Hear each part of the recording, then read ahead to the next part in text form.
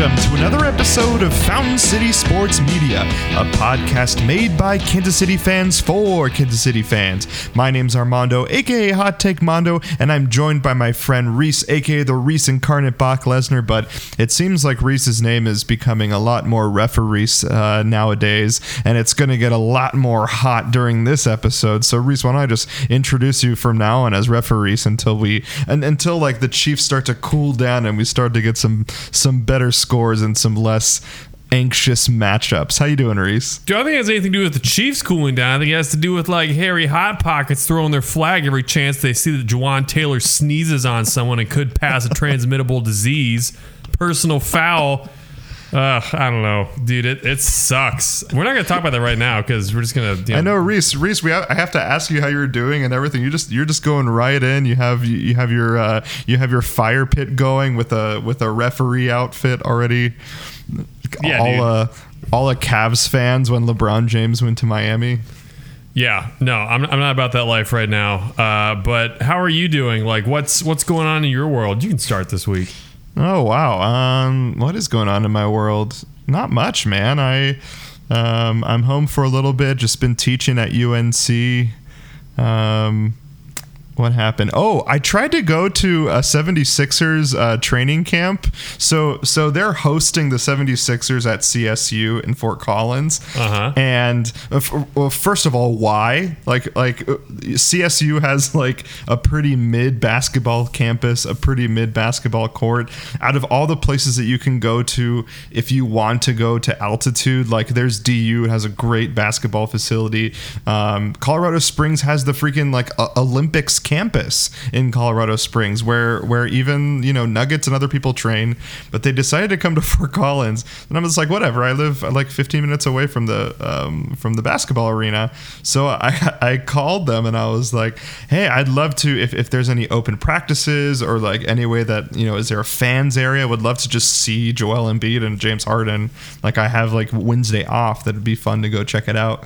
And the like student like ticket box guy was like, I am not allowed to disclose anything when it comes to the Philadelphia 76ers coming to Colorado State University. The only thing I'm allowed to say is they are here because of the altitude, and that's all I'm allowed to say.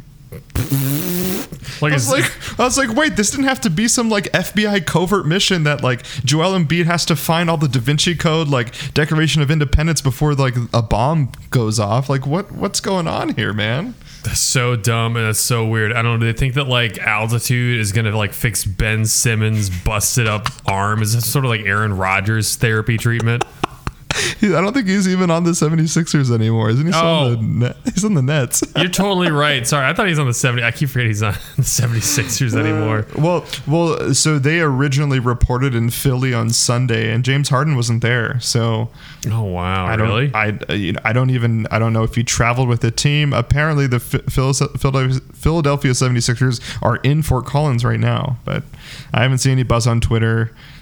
There's also no strip clubs that James Harden can go to within like a 30-mile radius. So things aren't looking good for the Philadelphia 76ers. And this is boots on the ground giving you a first report right here. Dude, I thought the most famous strip club in Colorado was on the Fort Collins campus, and it was called the Ram and EU. That was so stupid. Hey, I thought you were going to make a Ja Morant joke, and I'm glad you didn't. Ja Morant. Because this is nice. Because this is where Ja Morant got in trouble for flashing the gun at the strip club. He did it here in Colorado. Dude, of course it is. You have like one of those like placemat maps at Denny's of all the stops across the country. Ja Morant flashed a gun at someone at this point. I'm at the like Quick Trip and they have a plaque. Yeah.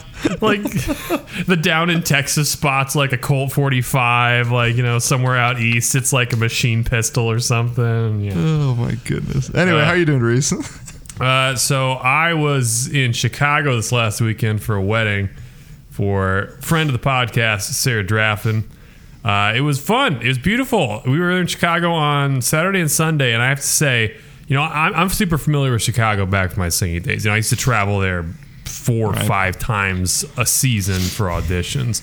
Oh yeah, because And- you were in Iowa and then KC for auditions, so that's a pretty easy 3 hour trip. Yeah, it was like a long every bit of 5 hours, but I mean, like when you factor in the time of like driving to the nearest airport and flying and layovers, getting to New York, it's like potato. Yeah, I know Chicago's totally worth it. Yeah.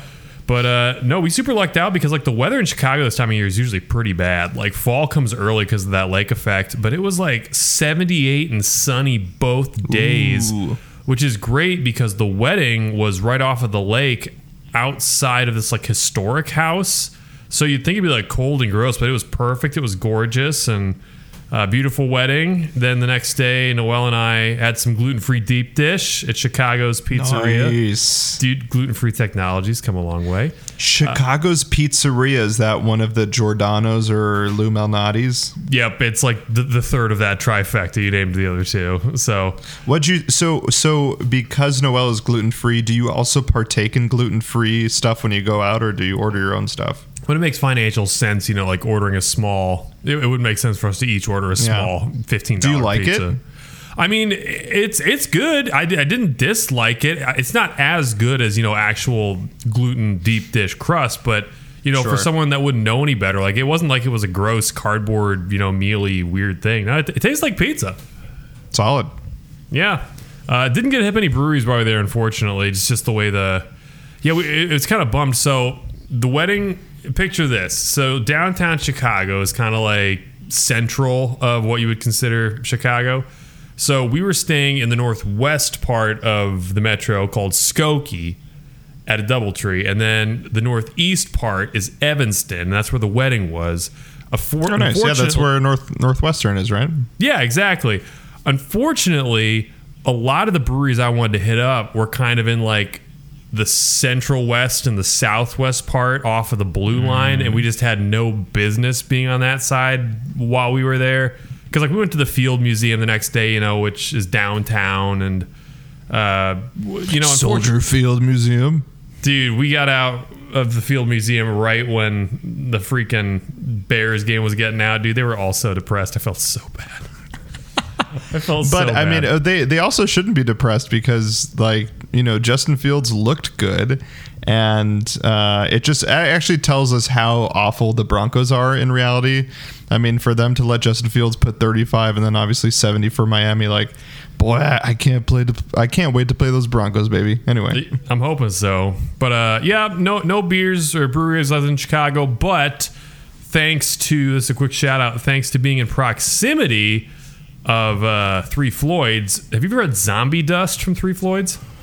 no, I've had Three Floyds. Yeah, I think we've even had them at Weldworks do a collab. But no, I haven't. What's Zombie Dust? Zombie Dust is kind of like their pseudo Sue, and that it's like their flagship beer. It's a pale ale, but it's got a nice citrusy note to it. It's not very malty. And I tell you what, that beer is everything it's cracked up to be, which blows wow. my mind because they sold it in one of those 19 cans at the grocery store. So I had that while watching the Chiefs. So bad game, very good beer. Would recommend. Did you start singing any Taylor Swift songs as you were knocking down a pale ale? What is it, like 5-6%, 7%? Oh, dude, I was singing all the Taylor Swift catalog, including, you know, at the very end of the game, it's you, hi, you're the problem, it's you, sauce. So That's funny. Did you see Brittany Mahomes is now in the entourage of Taylor Swift, Blake Lively, Ryan Reynolds, Hugh Jackman? yeah, dude, she's like what Mickey Rooney was to the Rat Pack, dude. It's just like you name all these like super famous people, and there's Mickey Rooney. And it's like all the super famous people, Brittany. like Brittany Mahomes. So it's like, oh, okay, cool. She's part of the Rat Pack. Good for her. You know, I will just like not even a hot take, but I think the whole Kelsey and Swift being together is actually a win for Brittany and a win for Pat, because it really like takes the onus off of them, because I think people just get so bored or they don't get bored, but they get so jealous of Pat that Pat is so good that like they have to find other things in his life, you know, to really bring him down. Yeah. I think this is a great distraction and a good win for Brittany Mahomes. She can just do her thing now, you know. No, Take care of the kids and enjoy the games, and Pat can, you know, focus on finding wide receivers with Brett Veach. Oh, dude, please focus on finding some kind of wide receiver. All right, should we get actually before we get into it, Reese? Why don't we have some people, if they love this podcast, have them donate on Patreon or follow us on social media? Guys, did you know that we're starting a GoFundMe for a slush fund to pay the Chiefs to find a decent wide receiver? All you have to do is go to Patreon. How much is Mike Evans? Mike Evans is the price of 1 cup of Starbucks coffee a month on patreon.com/FCSM. Where you get access. Mike Evans' lawyer just like sends us so many subpoenas and cease and desist, baby. Yeah. No. Fountain City. Hold on. Patreon.com/FCSM. Get access to outtakes, bonus content like Season 0, The Last Dance documentary, and Speedy and Angry, our in-depth deep dive into the Fast and Furious franchise. Speaking of which, just a fun fact, Murphy's Law number 1 is that anything that can go wrong will go wrong. Murphy's Law number 2 is that on any given flight you're on, there's a Fast and Furious film available for streaming. I'm proud to say there were 2 Fast and Furious films on the way out to Chicago, and on the flight back, they had added Fast X, 3 Fast and Furious films to stream. So, yeah, dude. Wait, what airline was it? Southwest, the only airline to fly. Southwest. It's true. Speaking of which, it's true. Are you flying to the new KCI airport anytime soon? I don't think so. Oh, is dude. It nice? Find an excuse to. Like, I legit thought there'd be some part of me. Oh, dude. I thought there was going to be some part of me as like a local boomer that was going to be like, I miss being able to like walk up to my gate. I get a high five and a sandwich. You know, blah, blah, blah. No, I don't miss a single thing about the old airport after being in the new airport. It's incredible. It's up to date. It feels like you're in an actual airport. What restaurants do they have? They're all local KC businesses. So they have like Meat Mitch. Let me think. Stockyards got the Primo Brewery space. What else? Coffee, Messenger Coffee. I think Parisi Cafe. Oh geez, sorry, it was so early when we were there. I didn't like take a hard count of the restaurants, but it's all local stuff. It's all great. My one complaint, I will say, is that it's a single terminal design and it's built like a giant H. So if you imagine an H, you got 2 vertical lines and a horizontal line. So of the 2 vertical lines, the front vertical line is like the security check-in, the ticket teller booths, all that. Then the horizontal line is just kind of like a walkway that takes you to the other vertical line that's like all of the gates, A through whatever it is.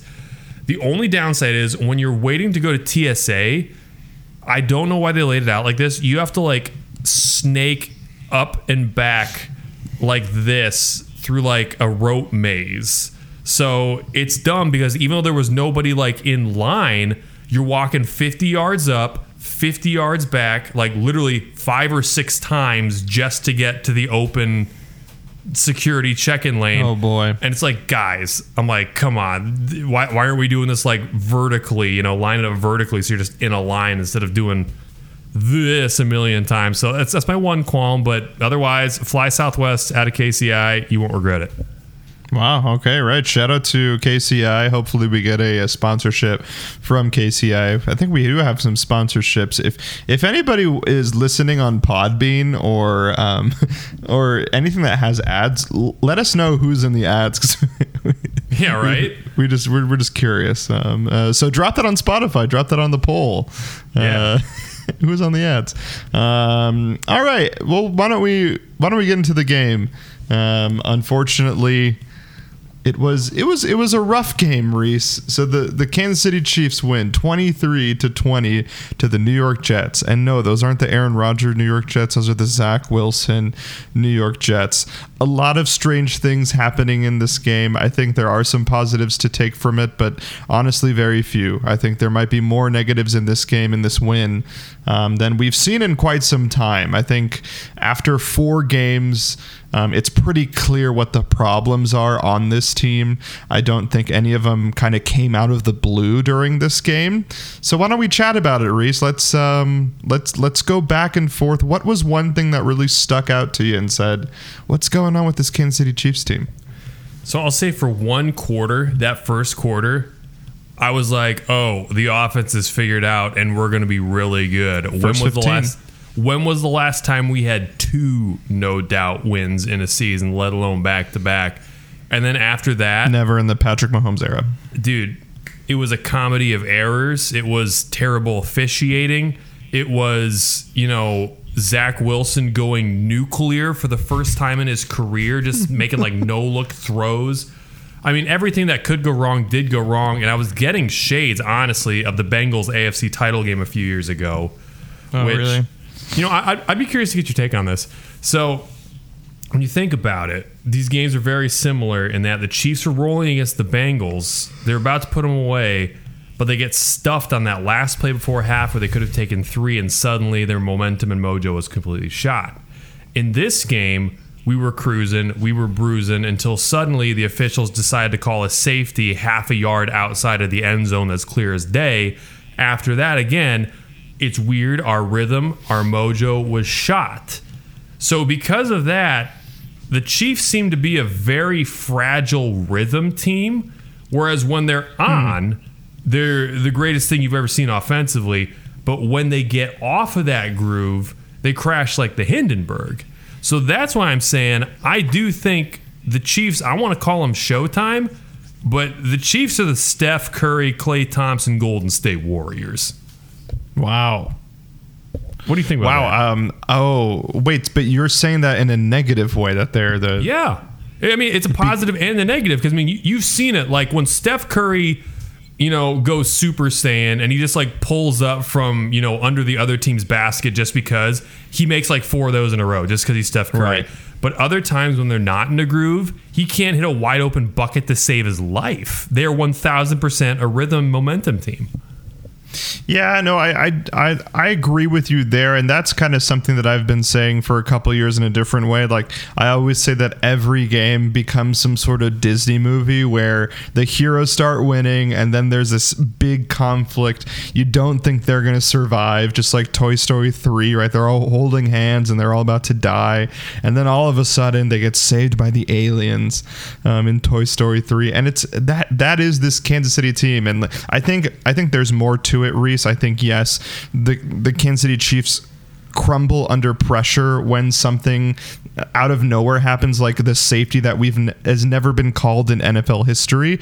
But I think it's also that it gives these teams a spark, right? That safety gives Zach Wilson a spark to cook. When I go back and look at that Zach Wilson film, there's nothing that Snead could have done better, that Joshua Williams could have done better, that McDuffie could have done better. I mean, Wilson was throwing those like in, an infinitesimal amount of, pocket that should have been there, right? He's throwing it on the right hash when no one's there. I mean, just enigmas that happen. So, vice versa. Yes, the Chiefs crumble, but any team that they play, they feel like they took the Michael Jordan secret juice at halftime when it actually was just nothing.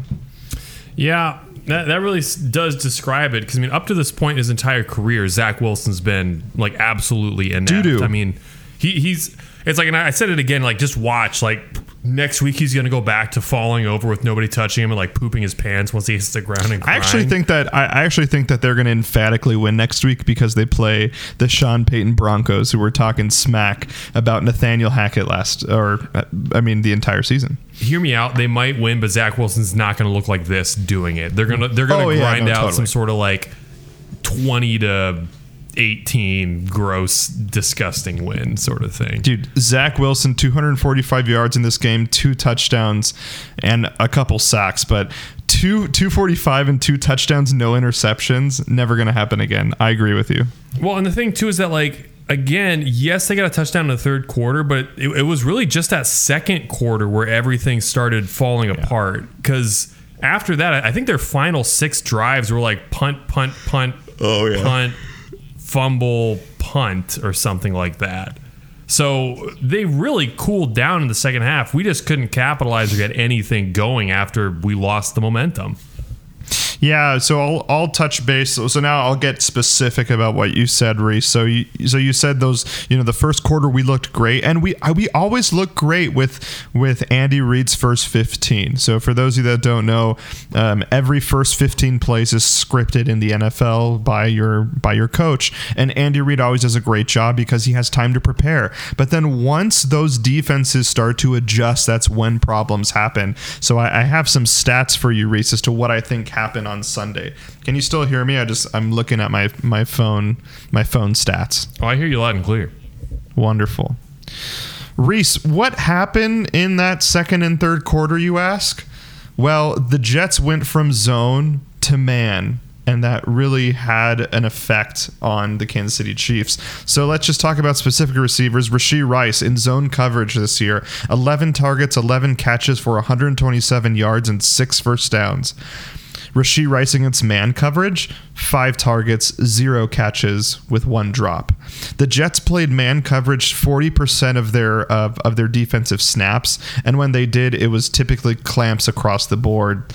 What else do we have here? Not only that, but then our guys look really bad in coverage, specifically MVS, Reese. MVS this year has had only 9 targets. Juxtapose that to last year in 2022, he had 23 through 4 weeks. Wow. So when you have these defenses that adjust, our guys just can't play man. We've seen our guys, cook in zone, right? We find the soft spots. Kelsey eats in zone coverage. But when you have a team like the Jets, I know we were, pooping on the Jets the whole week, but that defense is still really good. And when you have 2 elite cornerbacks that can play against our receivers, that can match up against Kelsey, that can match up against Rashee Rice, I don't know if we have an answer this year, Reese, and that might be fine for the next 6 weeks, but going into the playoffs when we play elite defenses all the time, I think we got a problem. We definitely have a problem, and I think this entire wide receiver room is to blame because I think generally speaking, it's like really good wide receivers are the ones that can break man coverage and beat their one-on-one assignments.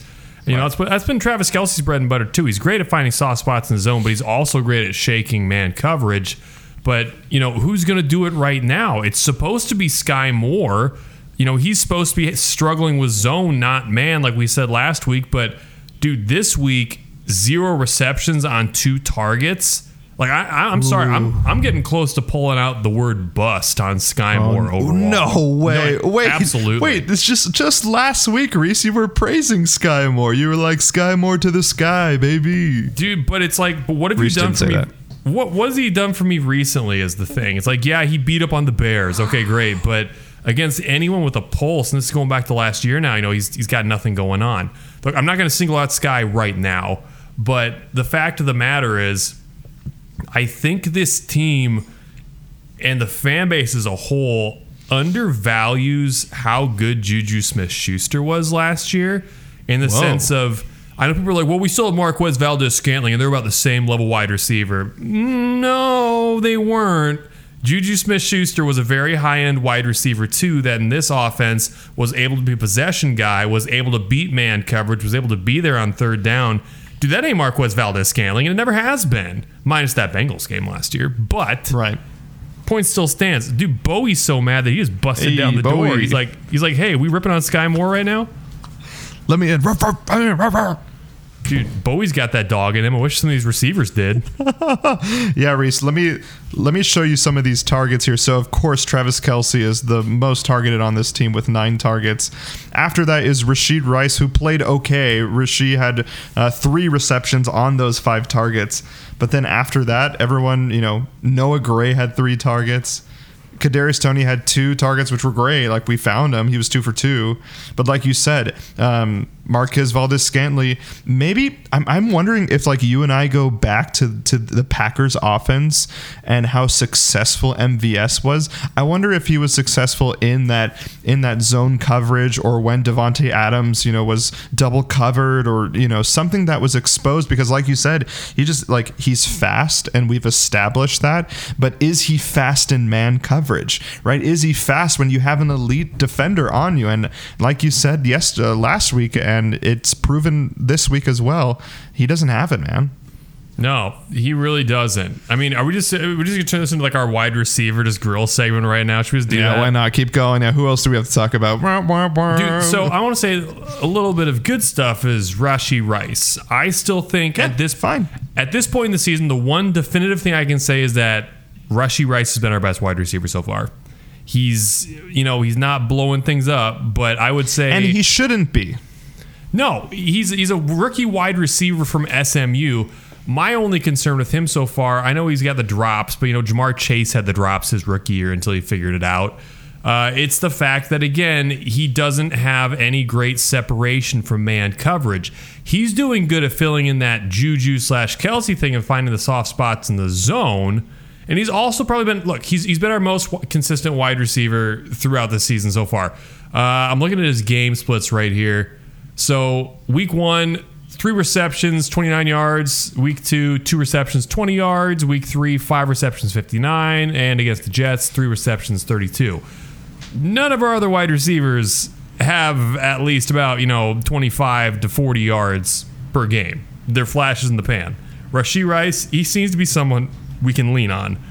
So, yeah, absolutely. And to further that, Reese, I have some usage stats for Rashee Rice. I think Patrick Mahomes is finding a rapport with Rashee Rice. I think we're going to see a lot of Rashee Rice come playoff time, and I think even at late season, I think Rashee Rice is going to be wide receiver 1 solidly. I don't know what I want to say there. Solidified wide receiver 1. Solidified wide receiver 1. So in week 1, Reese, the usage rate for Rashee was 31%. Week 2 was 18%. But then weeks 3 and 4, week 3, 51% usage rate. Week 4 is 46% usage rate. I mean, those are off the charts for a rookie wide receiver. And I think we're starting to see some rapport, which is great, man. And look, Kelsey still looked great. I know that we didn't see a lot of Kelsey, but when we did, and he did find those soft spots this game, he did well. It's just yes, this is fine against the Jets, but Reese, my panic meter is going up.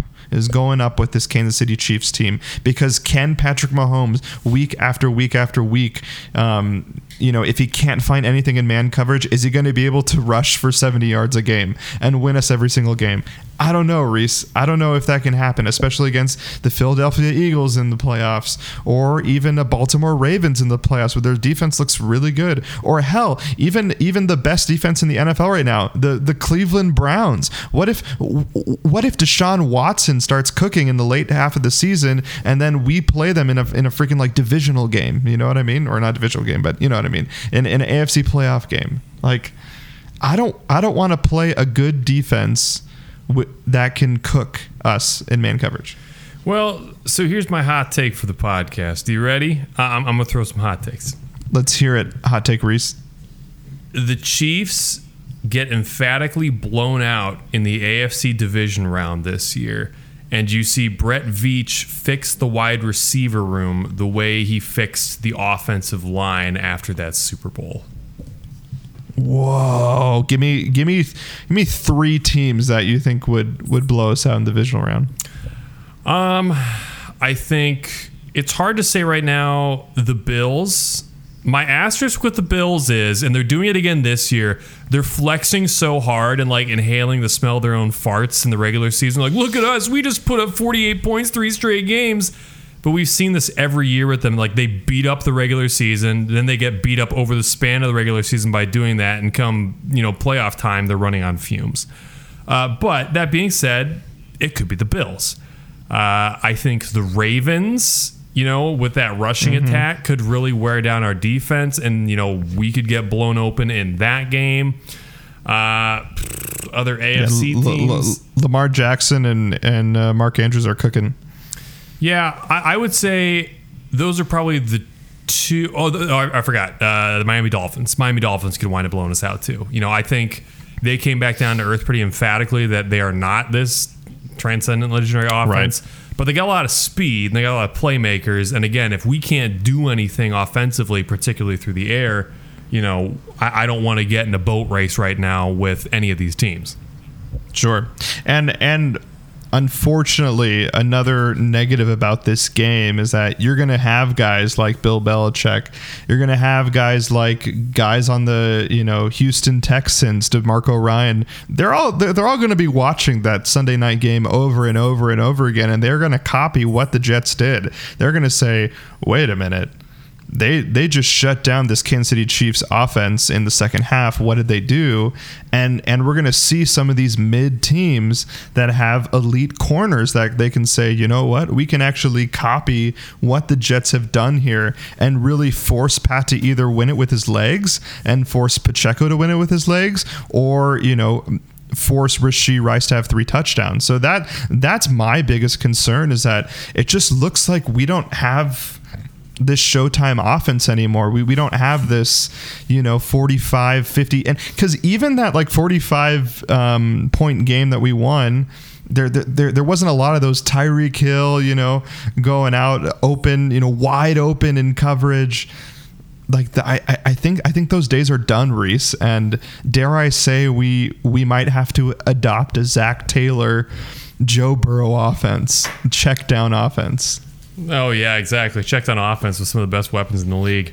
No, I'm just going to say, Chiefs fans, I hope you get used to man coverage, because that's going to be the new version of the Cover 2 show with bracket help on Kelsey and Tyreek. We're just going to see this every week from now on until any of these wide receivers show that they can beat man coverage. Which, speaking of which, I want to exonerate our offensive line from any crap they're getting right now. Like, they can't protect Pat. He's getting transition to referees. Let's hear it, baby. No, I'm just saying, they can't keep Pat upright forever if these receivers can't get any separation. Yeah, no, Pat had a lot of time in the pocket. Yeah, there should be no flack on the O-line, especially what happened this past week. But Reese, this is a good segue into referees, because not only is our offensive line getting flack there, but it looks like Jawaan Taylor is still getting some flack with the NFL. So referees is back. Reese, give us update number 2 on Jawaan Taylor versus the NFL.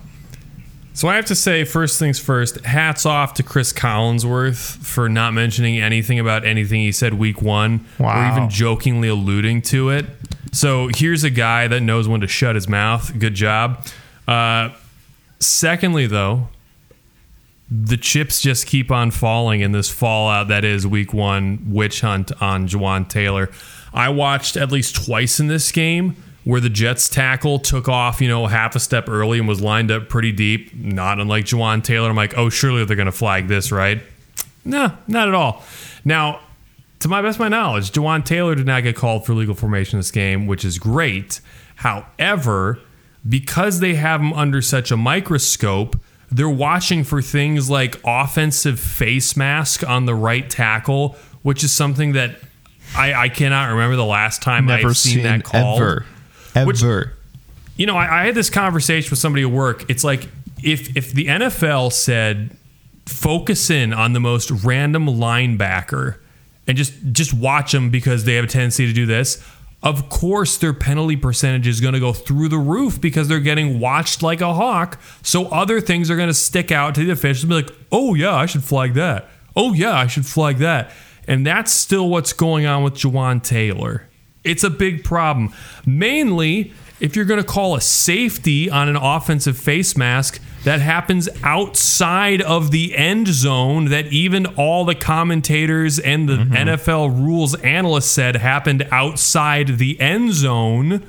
What are you supposed to do?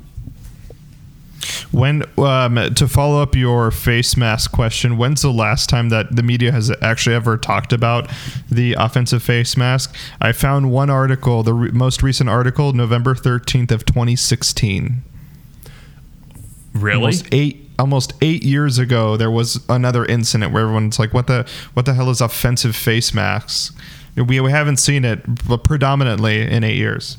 Well, and you didn't see it 8 minutes later in this game when we get called for a phantom horse collar from the front, which again, the commentators and rules analysts say is literally impossible. But what goes on? Our dude gets grabbed by the face mask and literally pulled down to the point that he's like kissing his own sternum.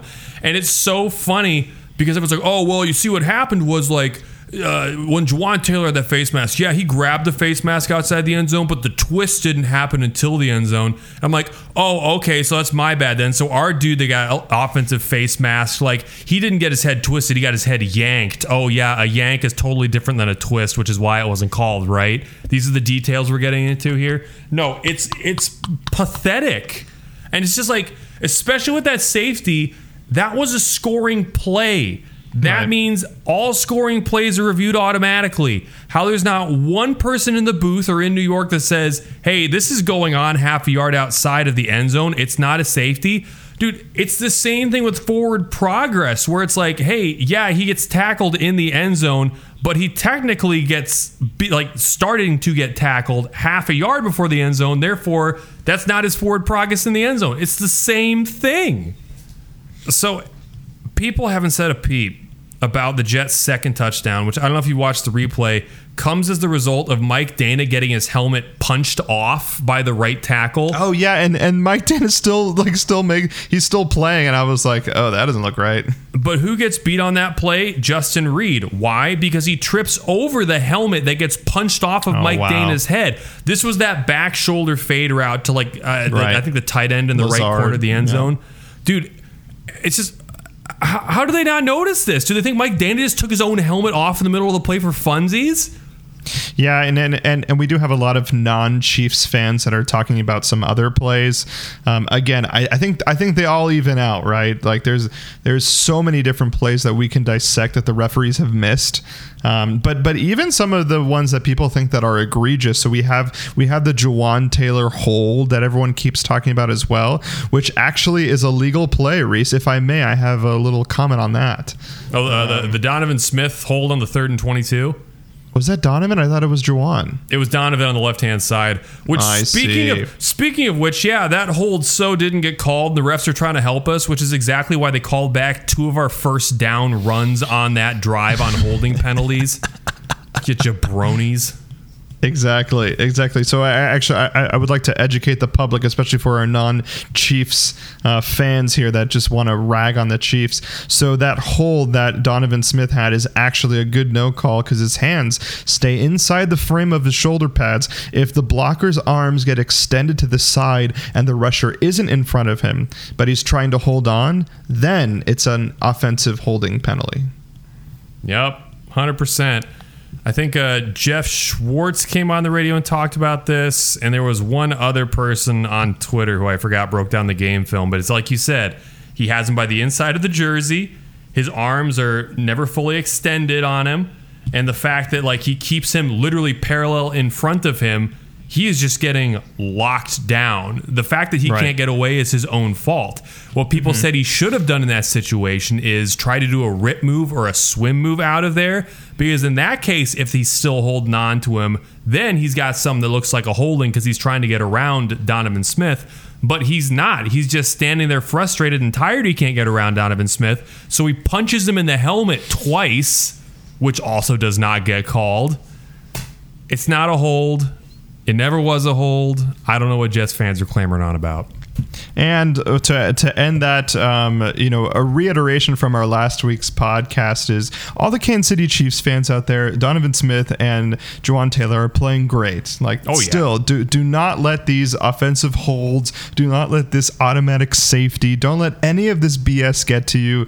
These guys are loads better than Andrew Wiley, loads better than Orlando Brown Jr. I mean, Pat is staying up. Yes, Pat did have a sack in this game, but again, a lot of that is just our wide receivers are not getting open, which we've already talked about. So yeah, I still have hope for this offense, but man, I really hope Pat and Brett Veach are in the office right now. They're looking at all the free agents. They're looking like, can Mike Evans still cook? I think so. Can I give him some of my contract? Hey, just screw it. Let's restructure my restructure and let's get Mike Evans on board or somebody, man. Yeah. All right, let's go into the beer review now that we've talked about the offense a lot, and then we got one more thing. We haven't even touched the Sauce Gardner hole, dude. I know. We're already almost 40 minutes into the podcast. I'll just say this. I'm sorry. I'll just say this. What concerns me the most is that after all of these Chiefs primetime games, more and more often the narrative, not just with the fans, but also with like the national media the next morning, is like, yeah, man, the Chiefs really got away with a controversial win there by help of the officials. Rah, rah, rah, rah. No. You saw it after the Bengals game in the playoffs when Mahomes gets pushed out of bounds. Like, well, you can't call that there. Okay, so you just don't let rules get called in like the end of games. Play by the rules. Same thing in the Super Bowl with that, what was his name, Bradbury, when he held and straight up said he got held. Darius Slay. And there's multiple camera angles showing that he gets held. And they're like, well, it was a controversy. You can't call that. Do you just stop calling penalties in the last minute just because you can't call that? Sauce Gardner straight up held MVS on that route twice. And I know he's like, well, MVS ran into me. Okay, did he run into you and then like caress his hands to grip his shoulder pads very tightly and not let him go? Like, was that something that I missed happen on this play? Because no, you grabbed him twice. Sauce got burned. You know, I almost said this earlier, but I didn't want to sound like whiny in the group chat. I've watched Sauce. You should sound whiny in the group chat. I've watched Sauce for a year and a half now. Yeah, he's a talented guy, but he is one of those cornerbacks that's as big as he is because he plays very physical and he's incredibly grabby. He is incredibly grabby. So the time he actually gets called out and burned for it, it's like, cry me a river, dude. You can't just hold teams every play and be like, I'm elite. And it's like, no, you hold all the time. That's why Trent McDuffie is such a unicorn, because he is not a very physical corner. He doesn't play grabby. He shepherds dudes away using his hips. Sauce got his hips turned around, which is why he felt the need to grab MVS. That's what set the whole thing off. Mahomes threw that into dead space to draw attention, which is why he was pointing to it before it even happened. Good night. Cry me a river, Jets fans. Absolutely. But talking about that Pat play, and again, we're already going pretty over, so I'm cool just talking about this briefly, but that was a ballsy move by Pat. It was. Like, it'd be like, I know Pat saw it, but at that point in the game when the refs are not calling those things, right? Like, that easily could have been an interception, easily could have been a pick six or something going the other way, and he had already had a couple of plays. Like, that was ballsy. Of course we win, and that ends up being a crucial part of it, but like 9 times out of 10, I don't know if that works. So no, hats off, Pat, but man, boy did you scare me on that play. I agree with you 100% on that one. Like, when he did that, I'm like, oh my gosh, he's done that twice already in the game. I can't believe he did it a third time. But I heard a lot of quarterbacks and like analysts talking after the game and on the radio today saying like, that's what they train you to do sometimes, is to throw it to those spots and draw attention. Now, in a game like that, I wouldn't expect to get called, which is why it was so ballsy. But good on Pat. And after 2 interceptions, that's what made me shivery, because like you said, like he already did risky thing. I mean, he didn't intentionally throw 2 interceptions, but after throwing 2 interceptions, you would think you'd play a little more conservative. But that's Patrick Mahomes, baby. He's wild. He's always taking chances. He's going to win the game. So thanks for winning the game, Pat. But maybe not do that again. Absolutely, Reese needs a beer, so we're going to go into the beer review, talk some beer, and then we're going to talk about the Minnesota Vikings, and we'll Taylor Swift go to US Bank Stadium. Stay tuned.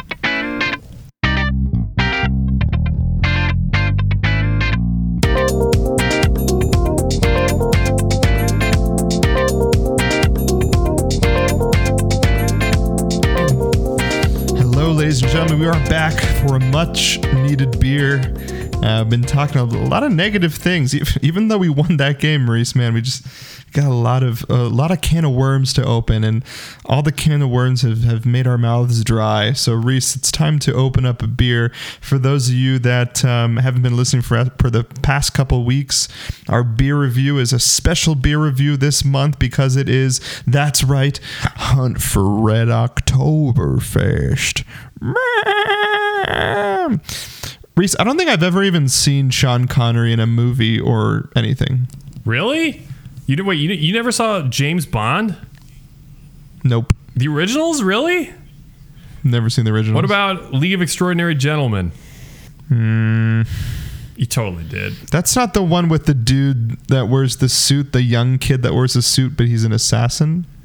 Are you sure you're not thinking? That's the Kingsman. You think of the Kingsman? Yep, Kingsman. I have not seen. Okay, he's not in Kingsman. Whatever movie you just saw. He's in League of Extraordinary Gentlemen, which is that one. It came out in like Never seen it. 03. Really? It had like. Okay. Well, yeah. Then I'm trying to think of like other he's in Hunt for Red October. That's where the joke comes from. I mean, I've probably seen Hunt for Red October with my dad when I was like 7. Hold up. You've never seen Indiana Jones: The Last Crusade? No. Oh my gosh. Hold up. I don't want to spend 20 minutes trying to find a Sean Connery from Armando scene. I've seen bits and pieces of Indiana Jones, but never sat down and watched all of one. Okay, hold on.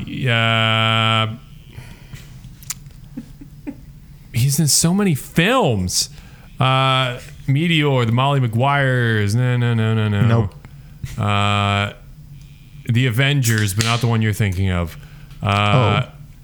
Highlander. You ever see Highlander? Nope. Dragonheart? No. Robin Hood, Prince of Thieves. Is that the Mel Brooks one? No, that's Robin Hood Men in Tights that makes fun of Robin Hood, Prince of Thieves. Then no. Oh my gosh. Well, okay, so anyway, fun fact about Sean Connery before we dip out here and go to the beer review. So, Sean Connery was in, I think it was maybe Entrapment that didn't do so well. And then he was offered the role of Gandalf in Lord of the Rings, which... No way. Which, remember, when those books were being made, like... people didn't think there was any way you could adapt that. They thought it was going to be terrible. So Sean Connery was offered the role of Gandalf for it was like 50% of all box office. No, it was like 30% of all box office revenue the film did.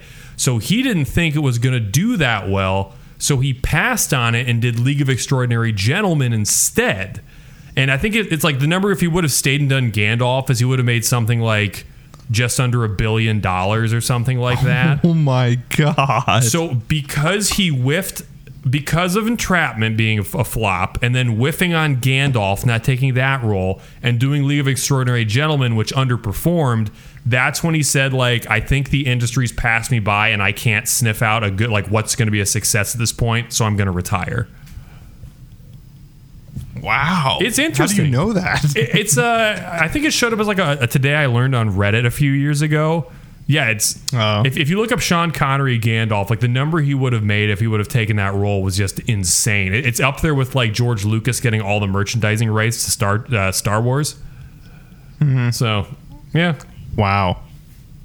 Anyway. Wow, the more you know. Yes. Well, and with that, then I need to dissect that in my brain and sip my beer. So why don't we open up your beer too, Reese? What do you have for us today for our Hunt for Red Oktoberfest extravaganza?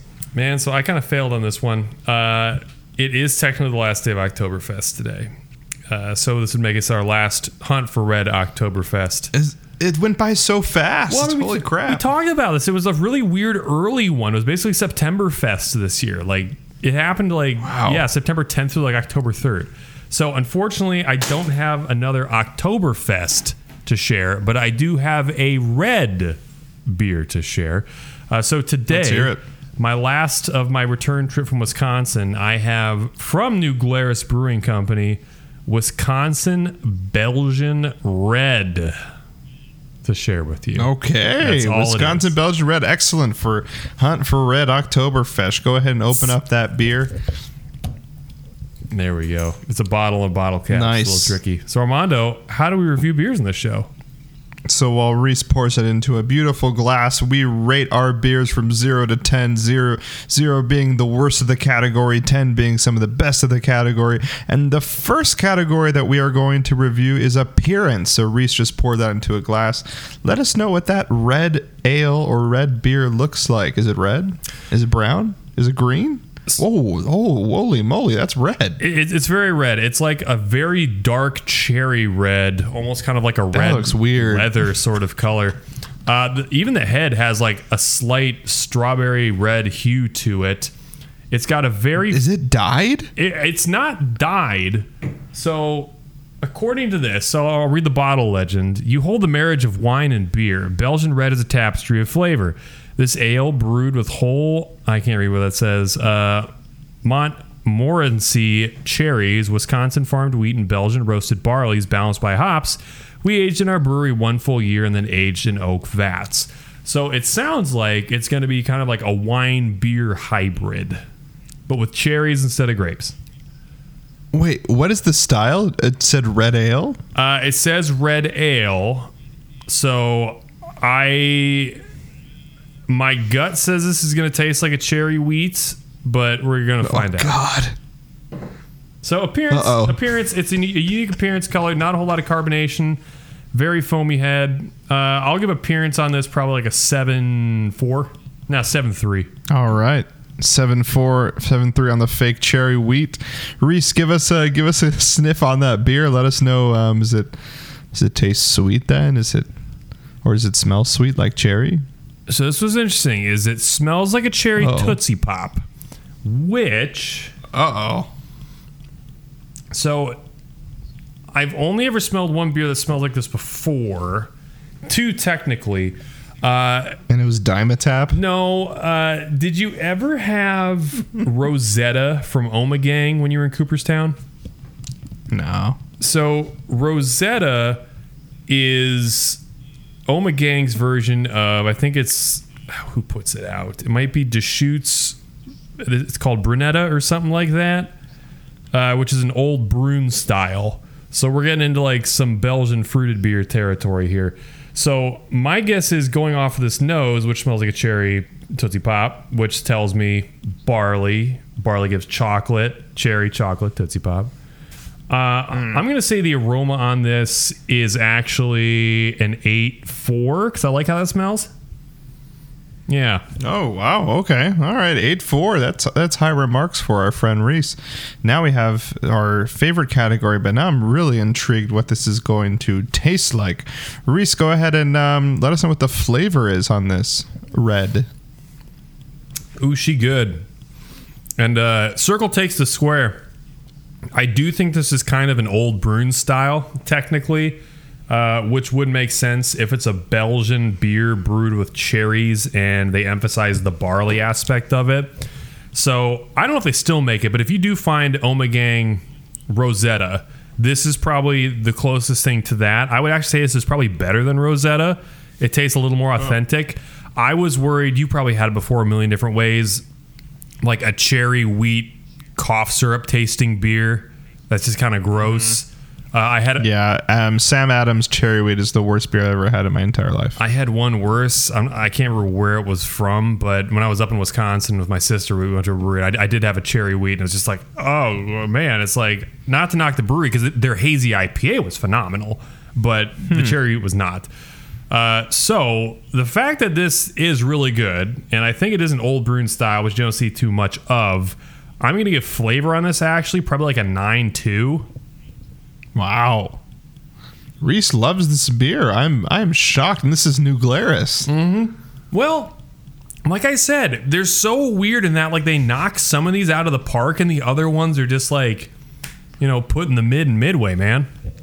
This sounds like an offense that we just talked about for about 40 minutes. Yeah, right? Not too far off. All right, Reese, then we have mouthfeel. Go ahead and take another sip and let us know. A red ale, actually, I don't really know of that category very well. Heavier, lighter, kind of both? Well, so it's not a red ale like an Irish red ale or something like that. Those are very malt forward with a little bit of hop in there. Mouthfeel on this one, it drinks like juice, like a heavier juice. But you actually get a lot of tang in the sides of the tongue, which my guess is coming from that cherry juice. It goes down very smooth, though. Not a whole lot of carbonation. I would say the mouthfeel is not too different from like grape juice. Like got a bit of that heft to it. Oh. So that's nice. Yeah, I'm gonna say mouthfeel on this is pleasant, very drinkable. 8.3. Wow. High remarks across the board. Then we have our last category, Reese. That is Stonk's drinkability quotient. How does that beer make you feel? Look at the can art. You couldn't read some of the font. So how does that make you feel? Yeah, right. Well, I'm gonna focus on the beer here real quick. So as I mentioned, it's a very drinkable beer just purely through the mouthfeel. I need to double check this here really quick, but Yeah, so the other thing making this beer really drinkable is the ABV on it is 4.0. So this is less than like Bud Light in terms of alcohol. So it's got a great flavor. It goes down easy. It's not going to hit you too hard. This is, by definition, drinkability quotient here. So for that reason, I have to give it a high drinkability quotient of 9.6. Ooh. Not saying this is Mount Crushmore worthy, but it's a very unique style that once again New Glarus pops out doing something like this that not everyone else is doing.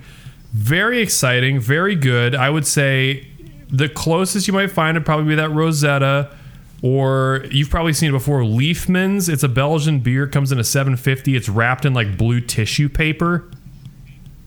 You might or might not see I would recognize it if I saw it. Yeah. So my guess is now you will see it because I pointed it out. But yeah, those are probably the better examples of this style. But this guy is right up there with them. So 9.6.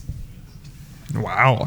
I mean, definitely the best cherry wheat style beer that we've reviewed on the podcast. So high remarks from Referees today on this New Glarus Red. Great. So let's go ahead and come out of this beer review, and we'll finish off the podcast talking about Taylor Swift and the Minnesota Vikings.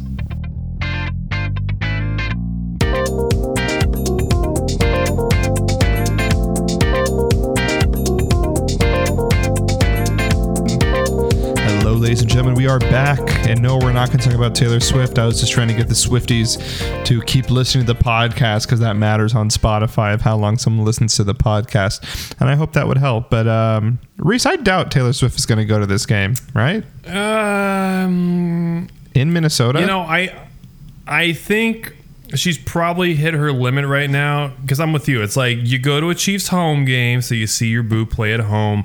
You go to the Jets game because it's in New York and your entourage can be there with you.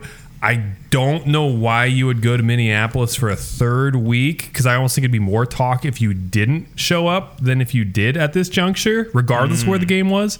So I don't think so. Probably not. No, stay tuned. I'm sure there's Vegas odds on that.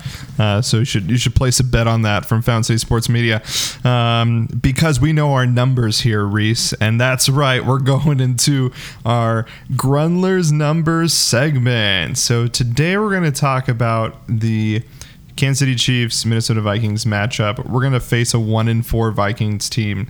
But again, it's a very strange 1-4 Vikings team. Like, yes, they just beat the 0-4 now Houston Texans. But Reese, Kirk Cousins has been cooking. So I asked our analytics guy, Will Grundler, what's going on with this Minnesota Vikings team, and is it something that we should worry about going into Week 5? And here's what he came up with. So he went into the lab, he's crunching the numbers, and he says, you know what, Kirk Cousins is cooking. Let me read some of those cooking numbers for you right now. So right now, Kirk Cousins is first in the NFL in completions. He's first in touchdowns.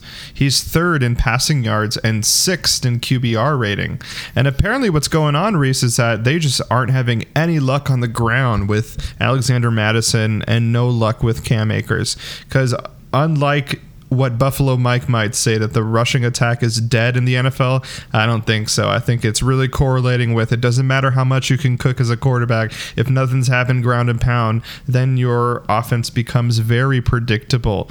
So right now it looks like the Vikings are 31st in rushing yards. They're 32nd in turnovers, namely 32nd in fumbles lost. They're 31st in rushing touchdowns, and they're 21st in third down conversion. So pretty bad in third down and in rushing. But also, Reese, looks like they're not doing well defensively as well. They are 27th in fourth down conversions allowed, 25th in turnover production. They're 25th in passing touchdowns allowed, and 25th in interceptions. So I was a little concerned about this game going into it, but after Grundler's numbers, I'm feeling pretty good against the Vikings. How about you, Reese? I don't know, to be honest. It's kind of a weird game, and I think this is probably going to be the biggest test for our defense so far this year, just because there are a lot of weapons on this team.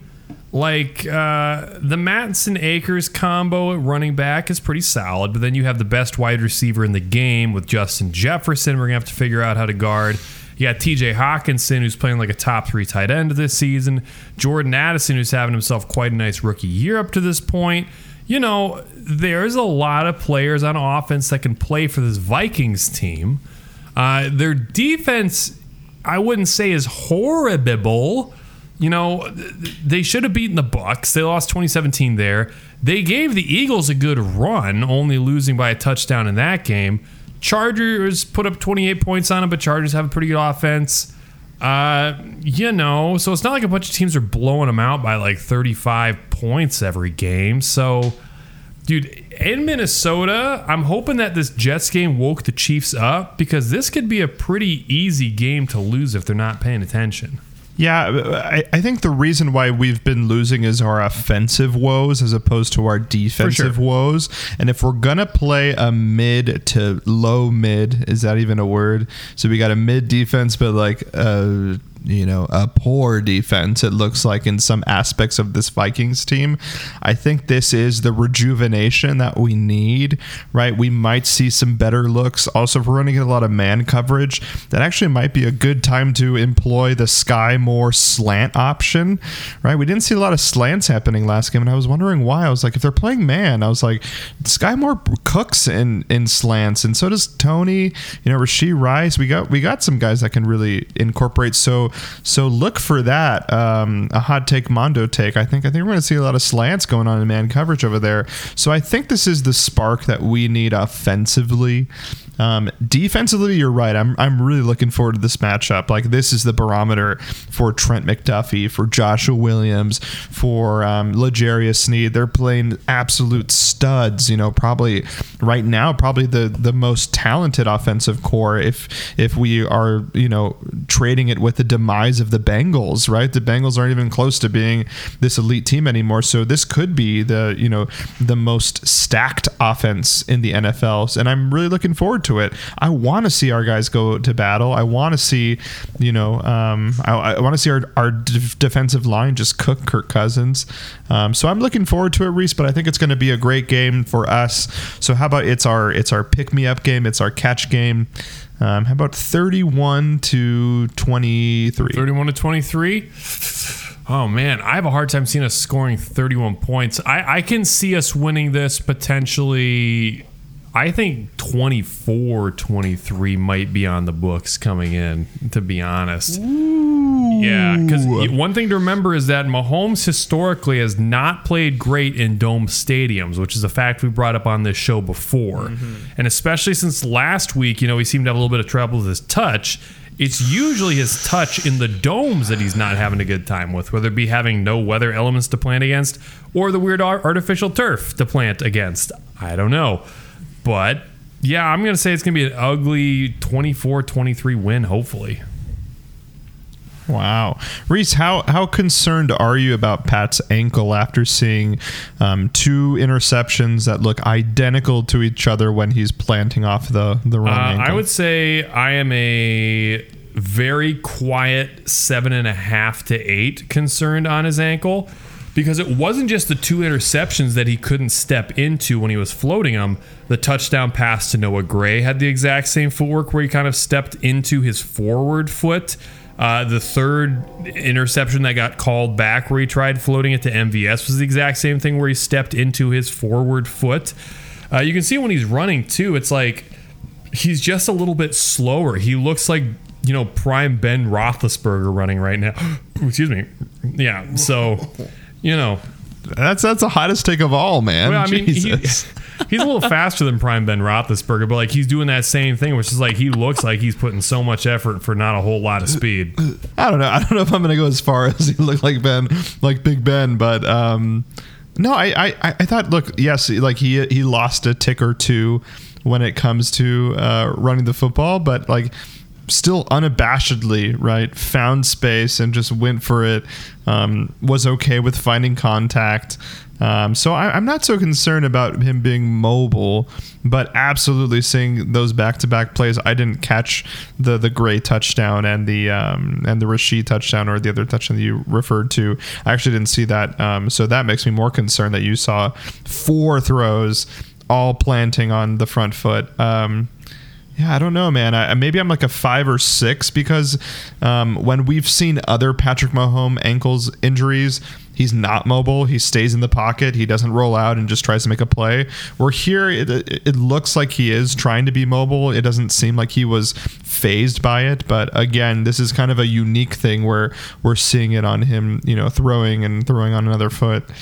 Makes me a little concerned, but again, I think we win this pretty handedly, but we'll see what happens. I have it handedly. Reese has it as a barn burner. Regardless, it's going to be a great game, Reese, and we will talk more about it next week. Thank you for joining us again this week, Kansas City Chiefs fans and Taylor Swift's fans. I hope you enjoyed it, and we'll see you next week, and go Chiefs!